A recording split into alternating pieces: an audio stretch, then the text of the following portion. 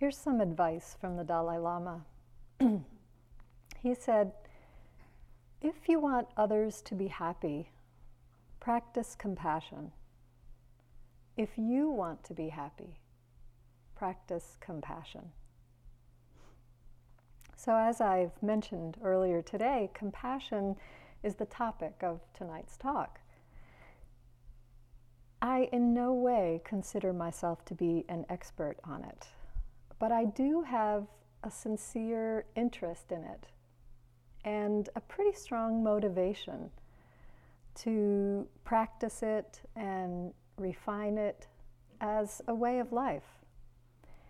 And I know, listening to those of you who spoke today, that the same is true for you. It may be that after a long day of sitting and walking and trying to be mindful, that you're more aware of suffering than you are of compassion.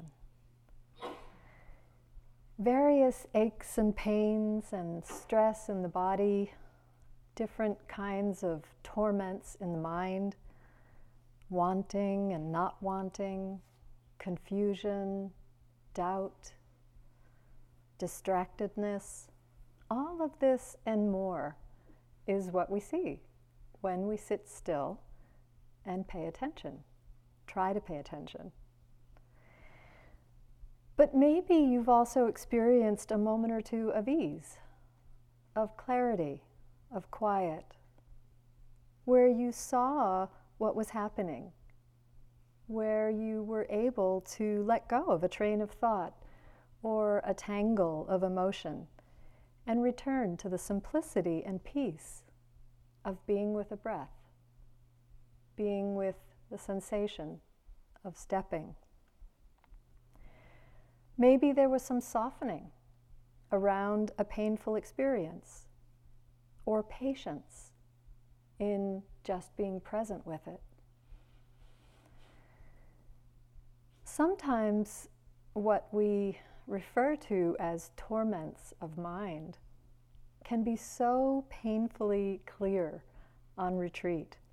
I remember sitting in the hall, somewhere right around here, on my first 3-month retreat, at some point well into the retreat, and asking a question in the morning. It was the only question that I asked in those 3 months in the hall.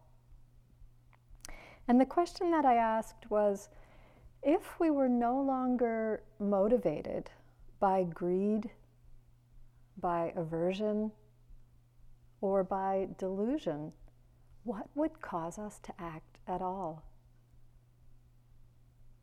It was a very sincere question, even though I think of myself, and I did then, as a fairly good person, well-intending, generally kind.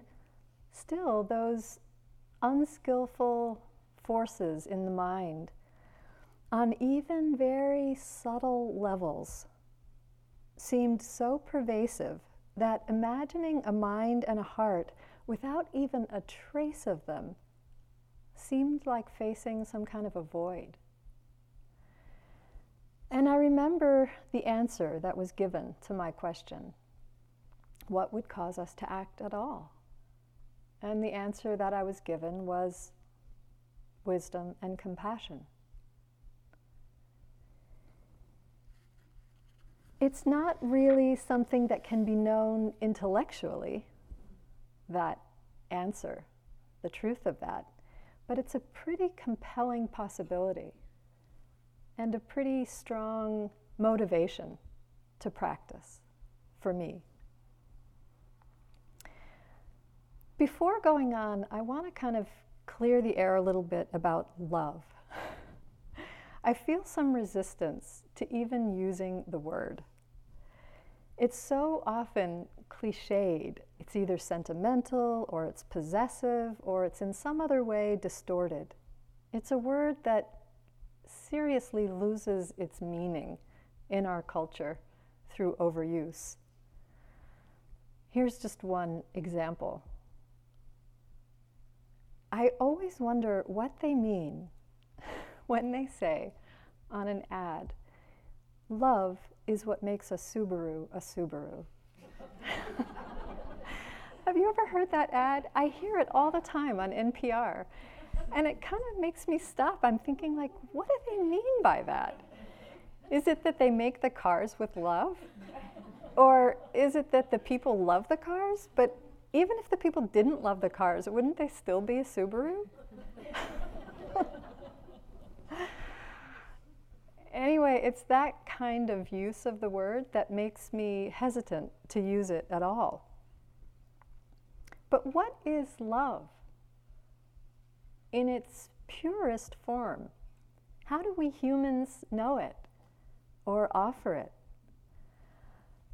I like to think of love as a state of being that has an unconditional aspect, that is open, kind, inclusive, and responsive.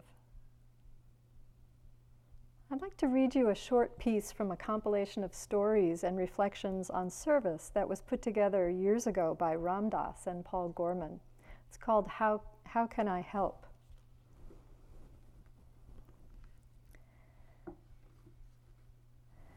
The state had just released many people from its mental institutions with very little preparation. Our halfway house was about to be flooded with applicants. We had only so much room. Who to shelter? Who to clothe? Who to feed? Deep questions to be faced very suddenly. An hour before we opened, we agreed to sit together in silence. Meditation, prayer, just plain calming down. Everyone went for their ammo. Then we opened the doors, somehow trusting. Everything we did, we agreed to do with love. Those people we accepted with love.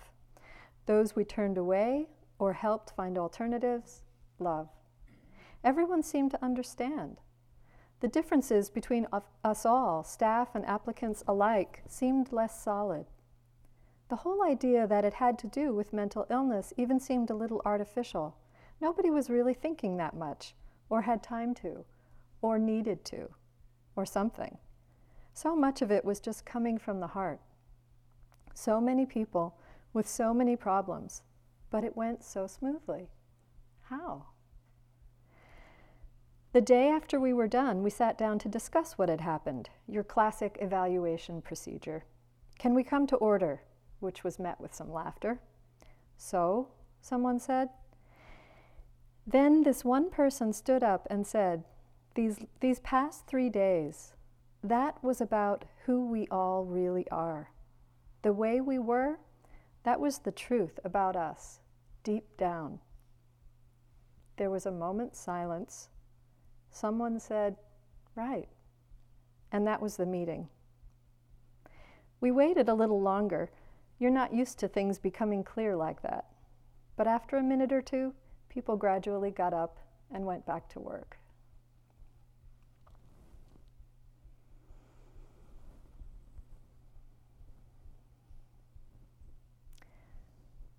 Meeting our experience with love, the easy parts and the difficult parts. Doing the work that needs to be done with love. What does it mean? Sometimes it can seem really distant. But in times like the one described in that story, we intuitively understand that love and selfless connection is not only inherently available to us, it is who we are. But so often, in our own experience, we see that something other than love arises in response to suffering. Maybe fear or resistance, avoidance, anger, or overwhelm. With practice in meditation, we start to see these habitual responses more clearly and understand very directly that they only create more suffering. And so we learn over time to let go more readily, to not be ruled by those habits of mind, and even to develop new habits, such as opening to suffering with acceptance rather than avoidance, with interest rather than resistance, and with understanding rather than identification. This is a training that happens on the meditation cushion, in looking at our own minds. But it's also an orientation that carries over into our lives and our work.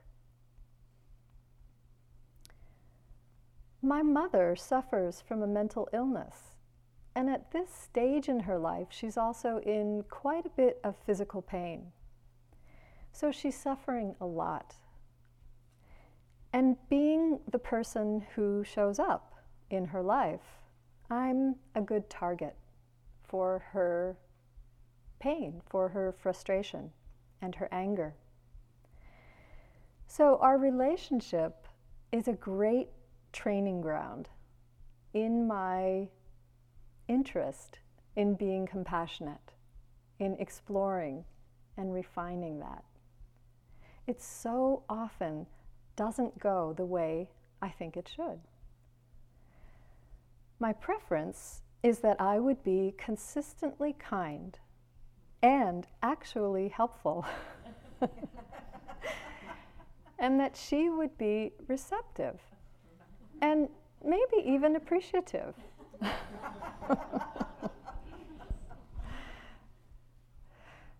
I think it's going well when there's some clarity and some spaciousness on my part to see what needs doing and be able to do it. I also prefer not to contract or to respond in reactivity when I'm challenged. But I don't always have that choice. Sometimes there's space, sometimes I'm quicker to react. Not too long ago, very recently in fact, during a particularly challenging visit, I came out of the house where my husband was already waiting in the car. We were going to do her grocery shopping. And I got into the car with my husband and I said, I feel hatred toward my mother. It was awful, so tight and so contracted, and it kind of freaked me out to feel it. But as talking to my husband for just a moment, just a couple moments, helped me to see I was aware of it.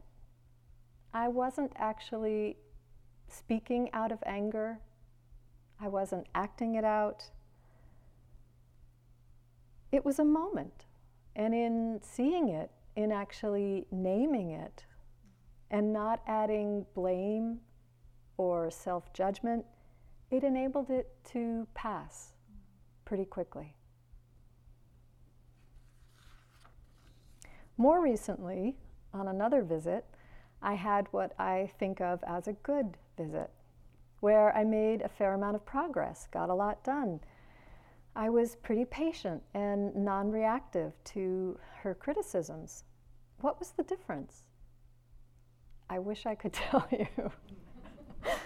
I'm not sure. It could be as mundane as being more rested, or maybe it was that cup of coffee I had before arriving, a little extra energy. But what I do know is that making it a practice really helps. Rather than having a fixed idea of how it should go, taking an interest in seeing how it does go. Being patient with myself as well as her. Practicing forgiveness for both of us. It's much more of a process than an ideal. This has been a very challenging practice for me. There's so much that needs to be done there. And the word that I've come upon recently that most accurately describes pretty much every aspect of the situation is impossible. And I know, based on what some of you were sharing today, that you know what I mean. So what do we do when we're deeply motivated and make tremendous efforts to alleviate suffering, but we can't?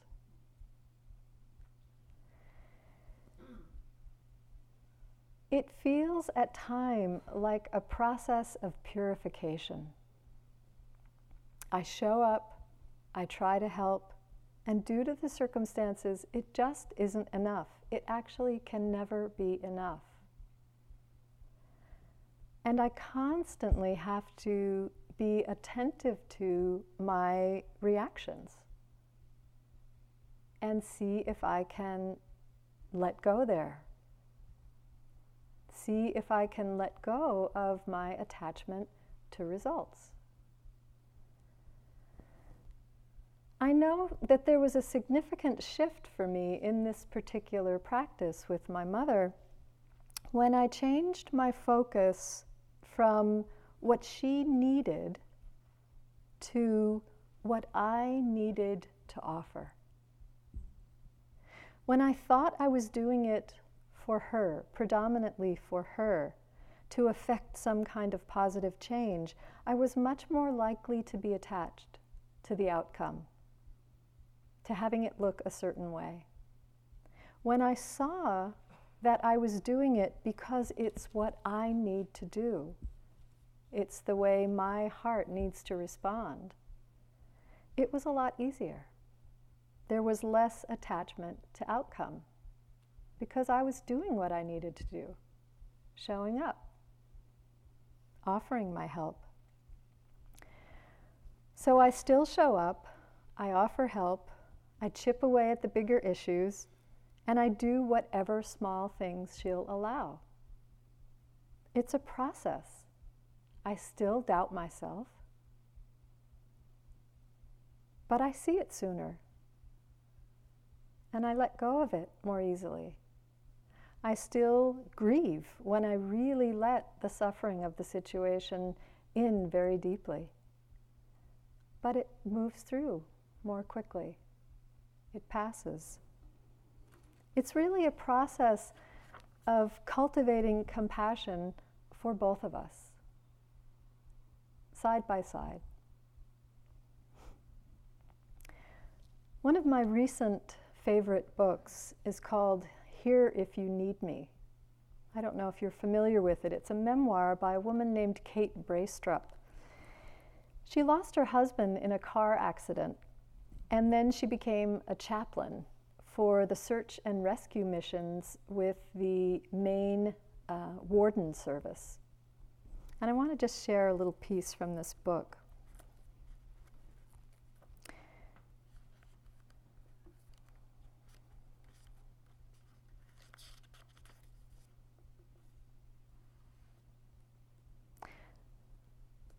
It's so cool that the Warden Service has a chaplain to keep us from freaking out, someone once said to her. Ah, I smiled. I'm not really here to keep you from freaking out. I'm here to be with you while you freak out. Or grieve, or laugh, or sing, or suffer. It is a ministry of presence. It is showing up with a loving heart. And it is really, really cool.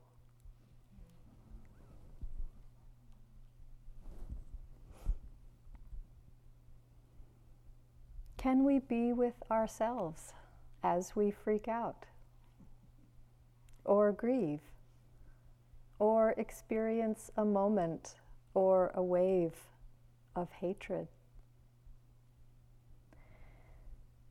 In order to open to another, whoever they are, a relative, a client, a stranger, a friend, we have to be able to open to all parts of ourselves.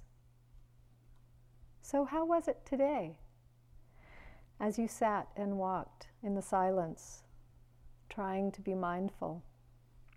Did you encounter any parts that you would rather not have seen?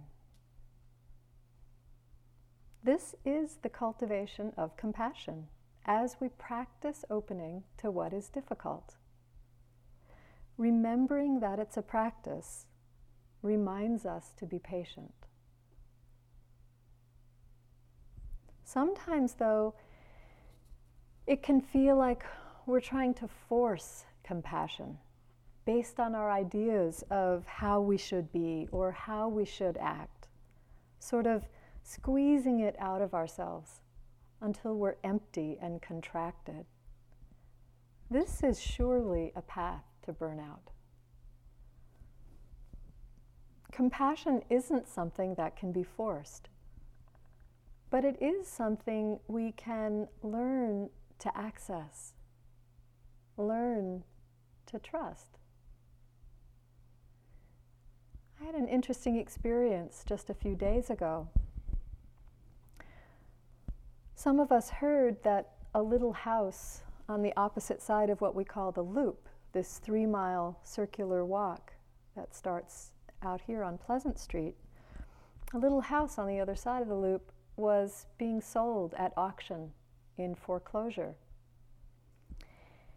And while we never even knew their names because they hadn't been there all that long, we were kind of fond of this little family that lived in the house, a single mom and 2 kids. And we felt concerned for them when we heard this. But there were a couple of us who were also potentially interested in hearing about the auction, potentially interested in finding out, maybe going. So we wanted to know more about it, and we went over there. There was this moment before we got out of the car where we felt really uncomfortable and concerned with how we might come across. Did we need to rehearse what we were going to say so that we would come across as compassionate and not greedy? But right away we realized that the compassion or the openness of heart was actually already there. We could trust it to respond appropriately. As it turned out, the family was doing just fine. They were in good shape. They had a place to go. They were accepting of their situation. They were open to our visit, to our questions. And it ended up being a sweet little connection with them before they left. And the postscript of the story is we did go to the auction, but one of our other neighbors nearby on the Loop ended up purchasing the property.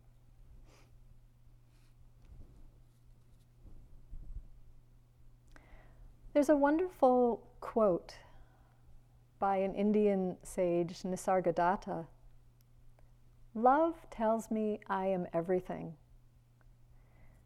Wisdom tells me I am nothing. Between the two, my life flows.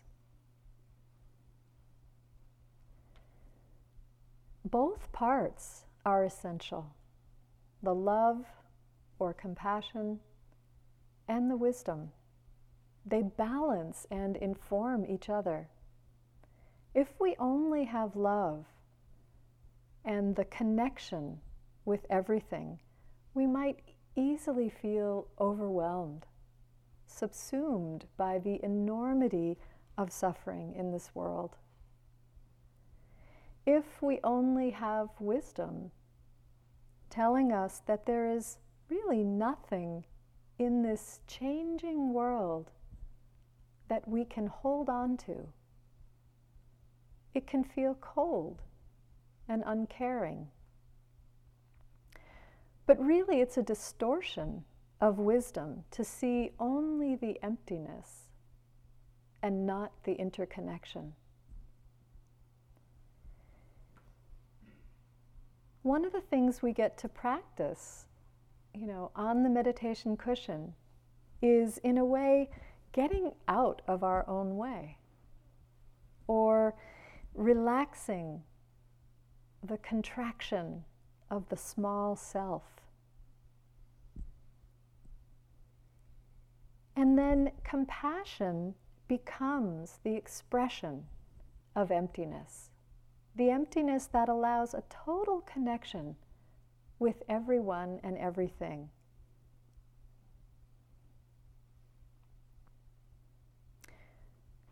I know for me, in both my role as a daughter trying to help my mother, and also as a fairly recent, just 6 years ago, stepmother with teenagers in the house, one of whom struggled a great deal. One of the skills that I got to practice in my years of meditation retreats that most helped me in those roles was that recognition of the process of identifying with something, and the practice, the ability to actually relax that identification, to let go. So, for example, sitting on the cushion and seeing certain stories run through the mind, stories of our past or, circumstances in our lives.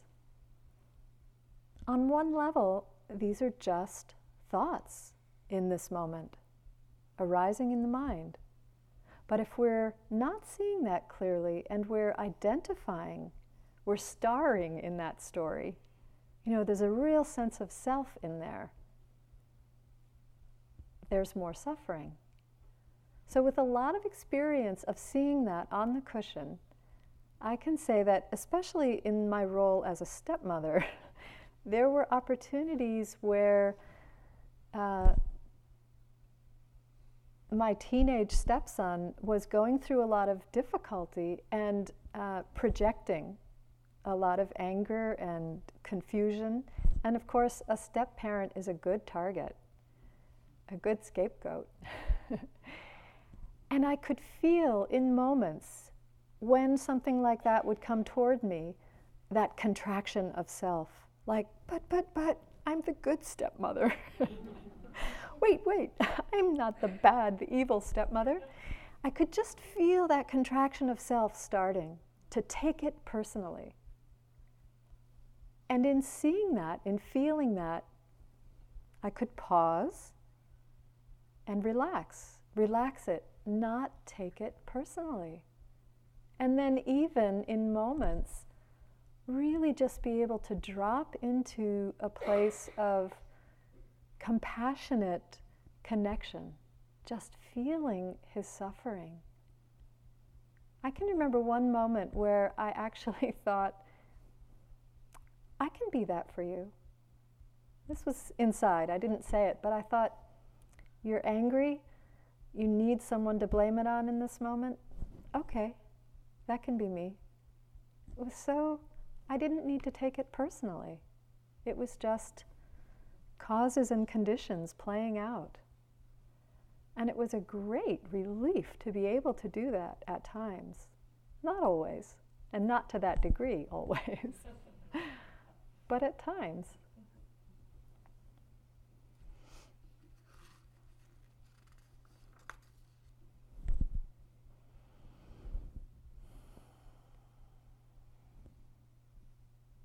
The classical definition of compassion is the quivering of the heart in response to pain, our own pain and the pain of others.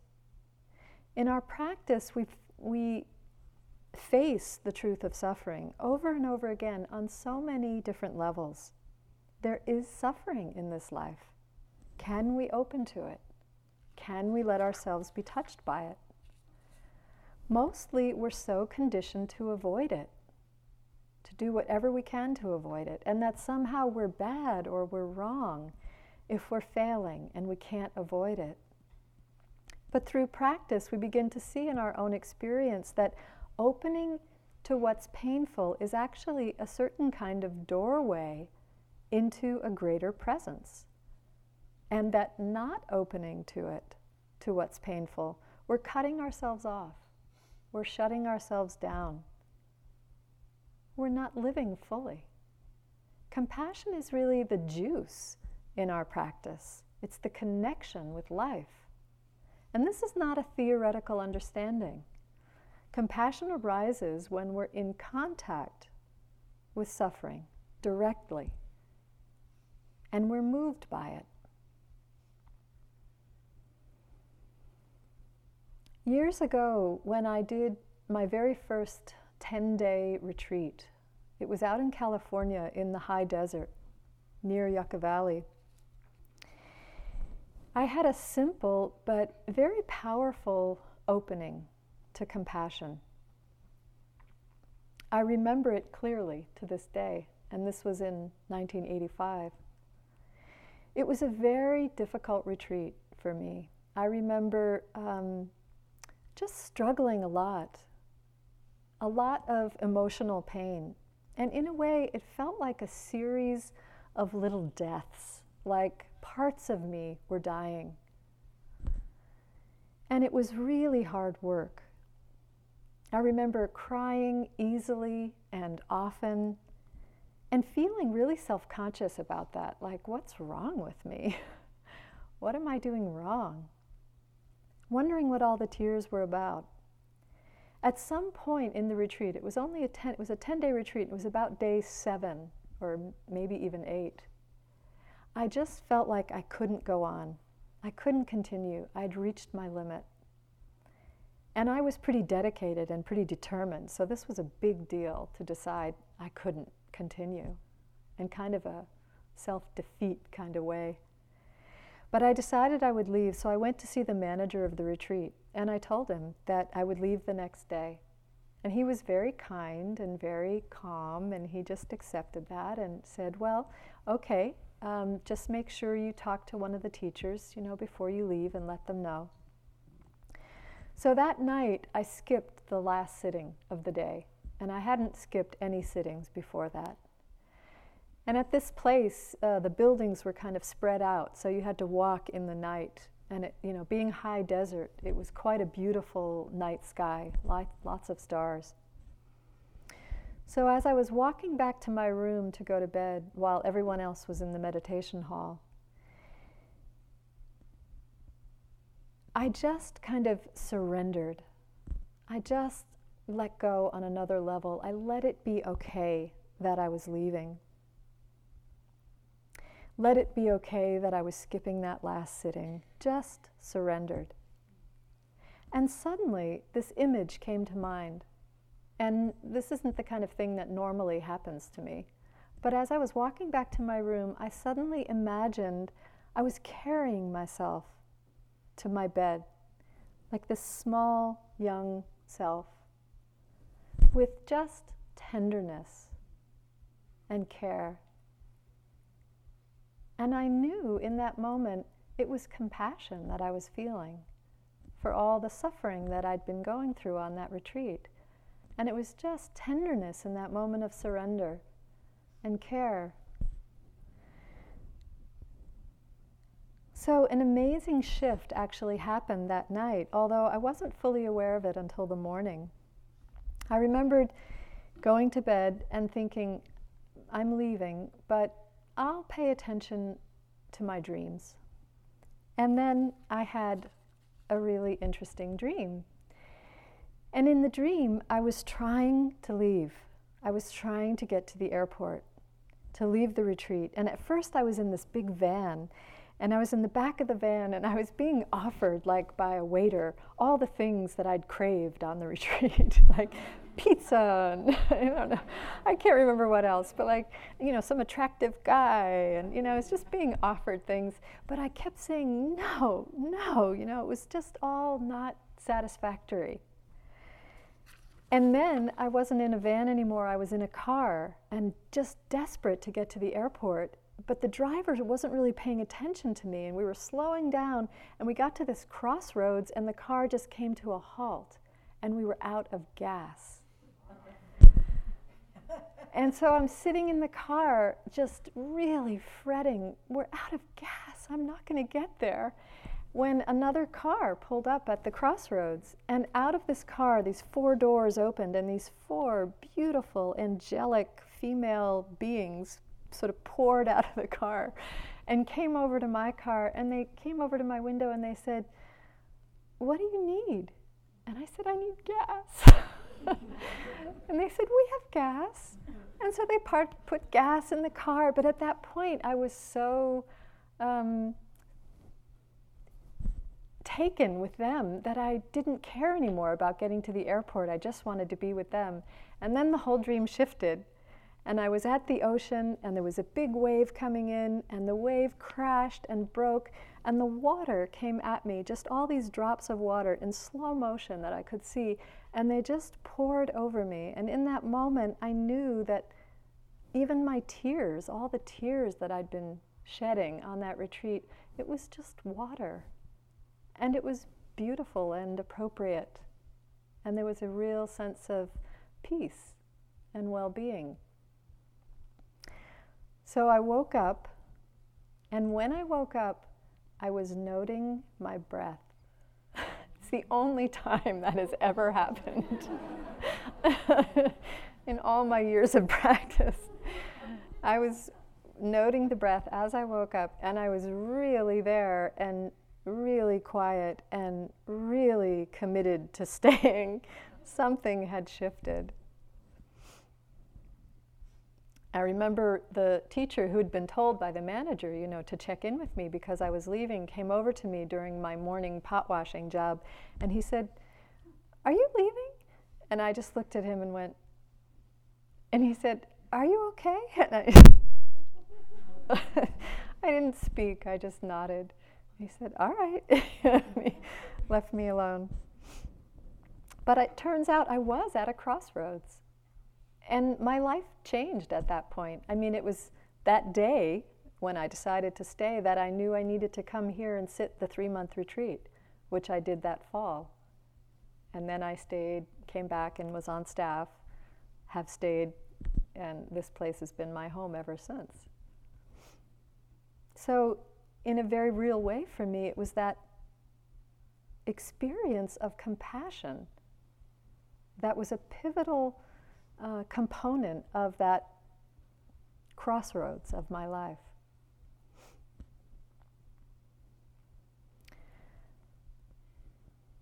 Often we'll see compassion depicted as a deity, Kuan Yin. Is Kuan Yin still in the... I know she used to be out there. You'll see outside in the walking room, there's a beautiful old statue of Kuan Yin. I love that compassion's manifested, in form as a female deity. For me, it reminds me of the receptive quality in compassion. But if you look at images or figures of Kuan Yin, you'll also see this very real strength that at times has almost a kind of fierceness to it, an unshakableness.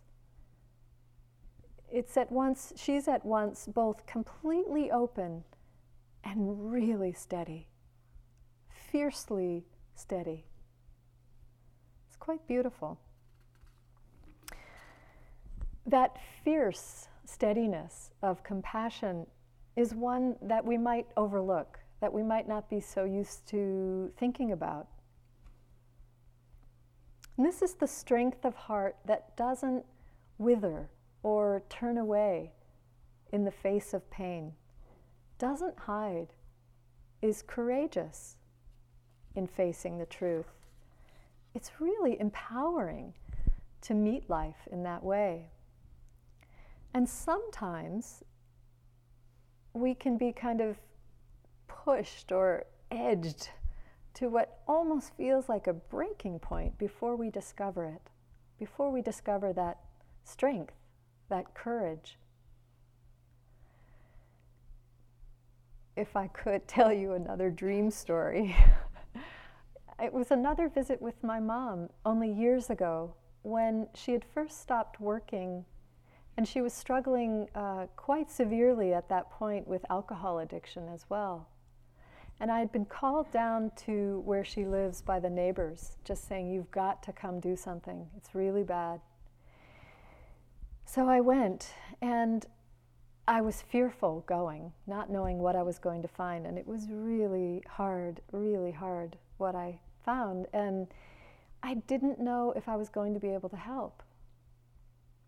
And I remember I got there in the late afternoon and, basically kind of sunk to the floor, which was where my mother was, and took her in my arms and, tried to catch my breath and figure out what to do. And over the course of some hours, got her to bed and did a little cleaning up, but knew that I had still a ton of work ahead of me in terms of trying to convince her to get help. And I just didn't think it could happen. It looked impossible.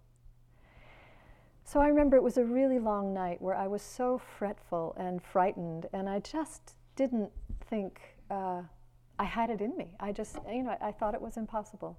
So I was not able to sleep for most of the night, but at some point, close to morning, I fell asleep on the couch in her living room. And it was just for a few minutes, just long enough to have a dream, where I dreamt I was in this hall, sitting right here in this front row, I don't remember which spot, and the hall was filled with people like it is now, except we were all sitting there in this kind of interesting posture, which was holding one hand up like this. And I didn't know what it meant, but it felt really good to be sitting in the hall with all these other people in that posture. And I woke up and something had shifted. Maybe it was just getting a few minutes of sleep. Really, it could have been that. You know how it can sort of take the edge off. But I think it was also something about the dream. And as it turned out, I was able to effect some change that day. And it didn't look pretty. It wasn't sweet compassion. It was like yelling in your face kind of compassion. Really reading my mom the Riot Act, and she backed down and she signed herself in. I got her in the hospital where she was for a month, and she's been sober ever since then. So when I got back to IMS and I was telling somebody about the dream, they said, "Oh, that's interesting. This is the mudra, the hand gesture, for warding off fear." And I thought, oh, maybe I knew that on some level that I wasn't aware of. Or maybe I tapped into some kind of, universal subconscious or something. But it's interesting. It's like we have certain resources that sometimes support us when we're right at that edge where we just feel like there's nothing left.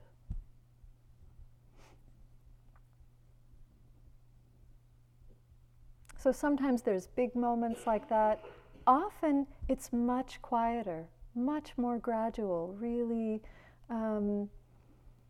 slow and step by step that we discover what compassion is in ourselves. We might only have little tastes, little inklings of it, and that's perfectly appropriate. It's okay. There is no formula. There's no right way for this to happen.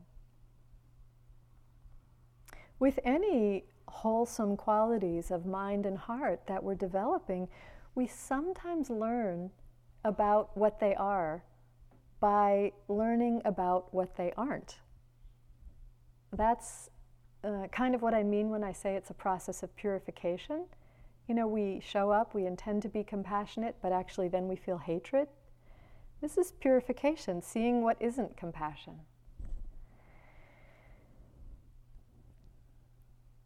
Sometimes compassion is misunderstood as a kind of rawness of heart, where we feel everything acutely, and it feels as though we might be overcome with suffering in this world, just debilitated by it. So if you have that experience here on the cushion, maybe you know some of that in your work life or your personal life in trying to help. It's really important to recognize that that's happening and do what you can maybe to back off, to find balance, it's wise to find balance. And it's a big piece of what we learn in practice, this finding balance. Sometimes we might notice as we as we work with opening to the suffering of others, a kind of pity arising. Pity is said to be the near enemy of compassion, which means it can look like it, it's close to it, but it's actually not it. It's not really compassion. It's quite different than the state of unconditional acceptance and the purity of connection that is compassion. With pity, there's some kind of separation. There's a sense of holding oneself apart, maybe even some kind of superiority, as though that kind of suffering wouldn't happen or couldn't happen to us. A really pure compassion means being present with suffering without denial, without defensiveness, without aversion. The opposite of compassion, what's called the far enemy in the teachings, is cruelty, which is so blatantly not compassion, it's easy to spot. But sometimes there are less obvious expressions of aversion that might arise in response to suffering, like anger or fear. I know both of those really well in my own experiences with my mom. Quite often, fear is what inhibits compassion. We're afraid that we'll be overwhelmed by the suffering. So we shut down, we build up a wall of defensiveness. And I just want to say something about kindness in regards to that wall. It's really important to, when one recognizes a wall inside that we've built up as a kind of defensiveness, to approach it respectfully. It was put there for a reason. It may no longer really be serving you at this point, but it probably did its job when it was put there. So, maybe we can kind of approach it with a sense of, thank you very much, and maybe I won't be needing you now. We can decide when that wall is no longer needed.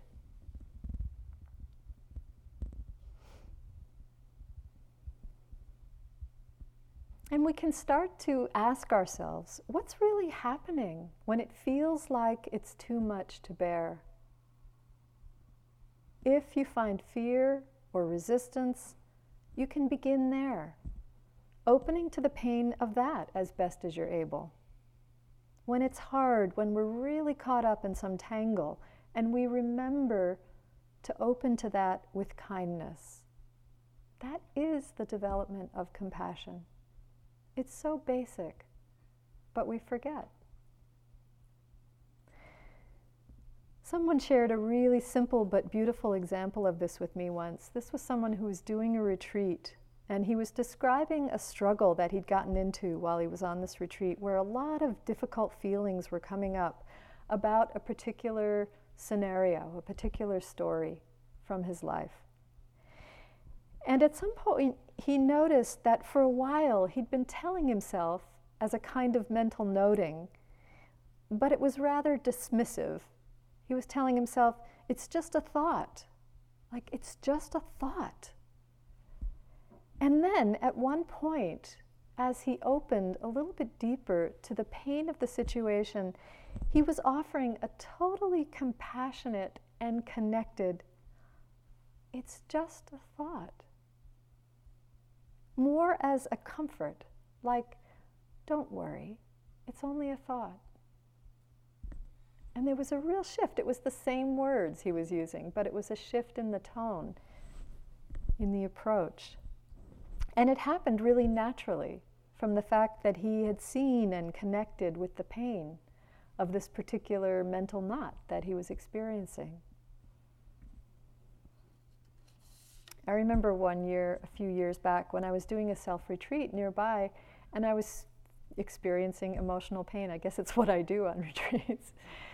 And there wasn't really any particular content, and I was just sort of plugging along. I was feeling a little doubt about myself. At this point, I was already teaching and thinking, God, I shouldn't be teaching. Look at me, I'm a mess. And just feeling judgmental. And then at a certain point, I coined a new mental note, and it was, ow. Ow, ow. And it did kind of help me just connect with it with some softness, some kindness.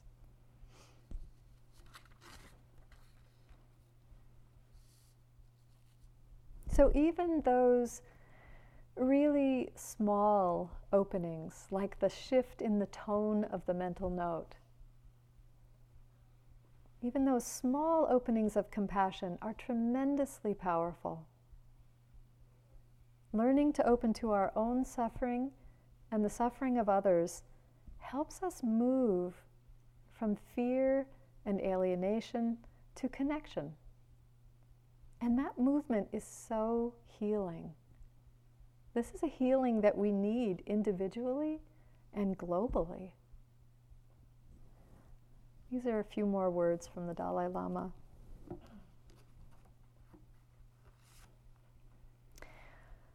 Of course, even as an ideal, the notion of developing unconditional compassion is daunting. Most people, including myself, must struggle even to reach the point where putting others' interests on a par with our own becomes easy. We should not allow this to put us off, however. And while undoubtedly there will be obstacles on the way to developing a genuinely warm heart, there is the deep consolation of knowing that in doing so, we are creating the conditions for our own happiness. As I mentioned earlier, the more we truly desire to benefit others, the greater the strength and confidence we develop, and the greater the peace and happiness we experience.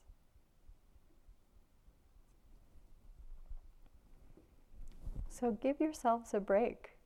Not even the Dalai Lama claims to have mastered unconditional compassion. It's a lifetime's practice, at least. I'd like to close with a little bit more from Kate Braestrup's book. These are her words about love being what was offered to her in the time of her husband's death, and what she tries to offer to those who are suffering in her work as a chaplain on these search and rescue missions.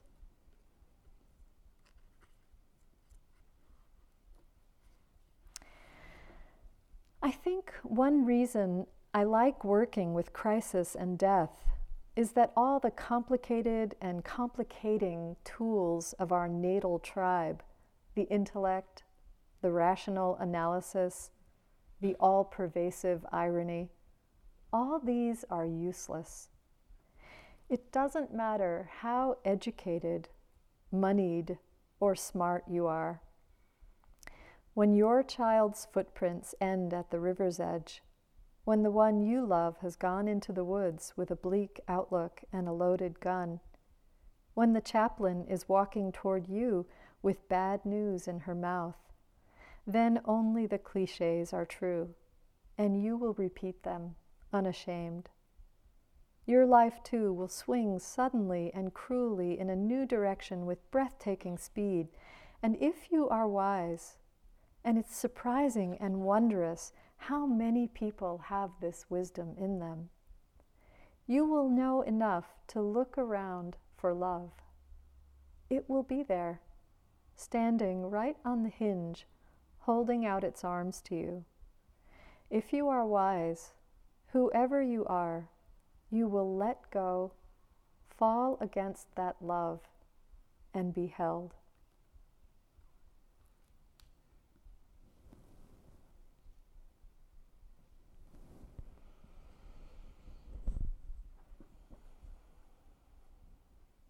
And this is what we're practicing here, providing that love for each other, for ourselves, to fall against when we're faced with suffering.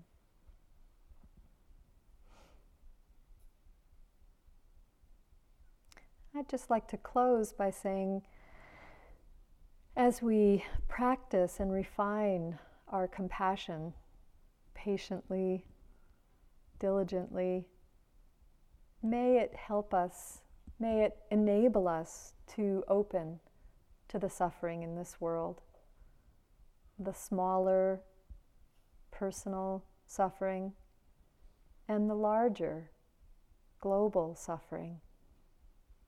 And on this day, the anniversary of the suffering of 9/11, we can collectively dedicate our efforts in this regard to the benefit and the well-being of all beings everywhere. Let's sit together for just a moment.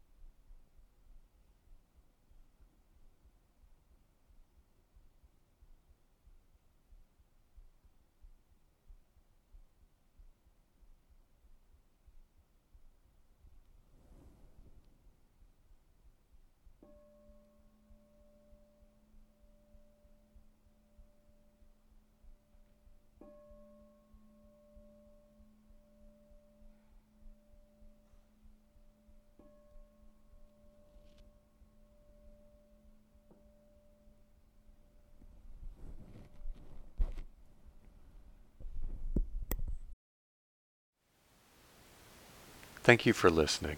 To learn how you can support the teachers and Dharma Seed, please visit dharmaseed.org/donate.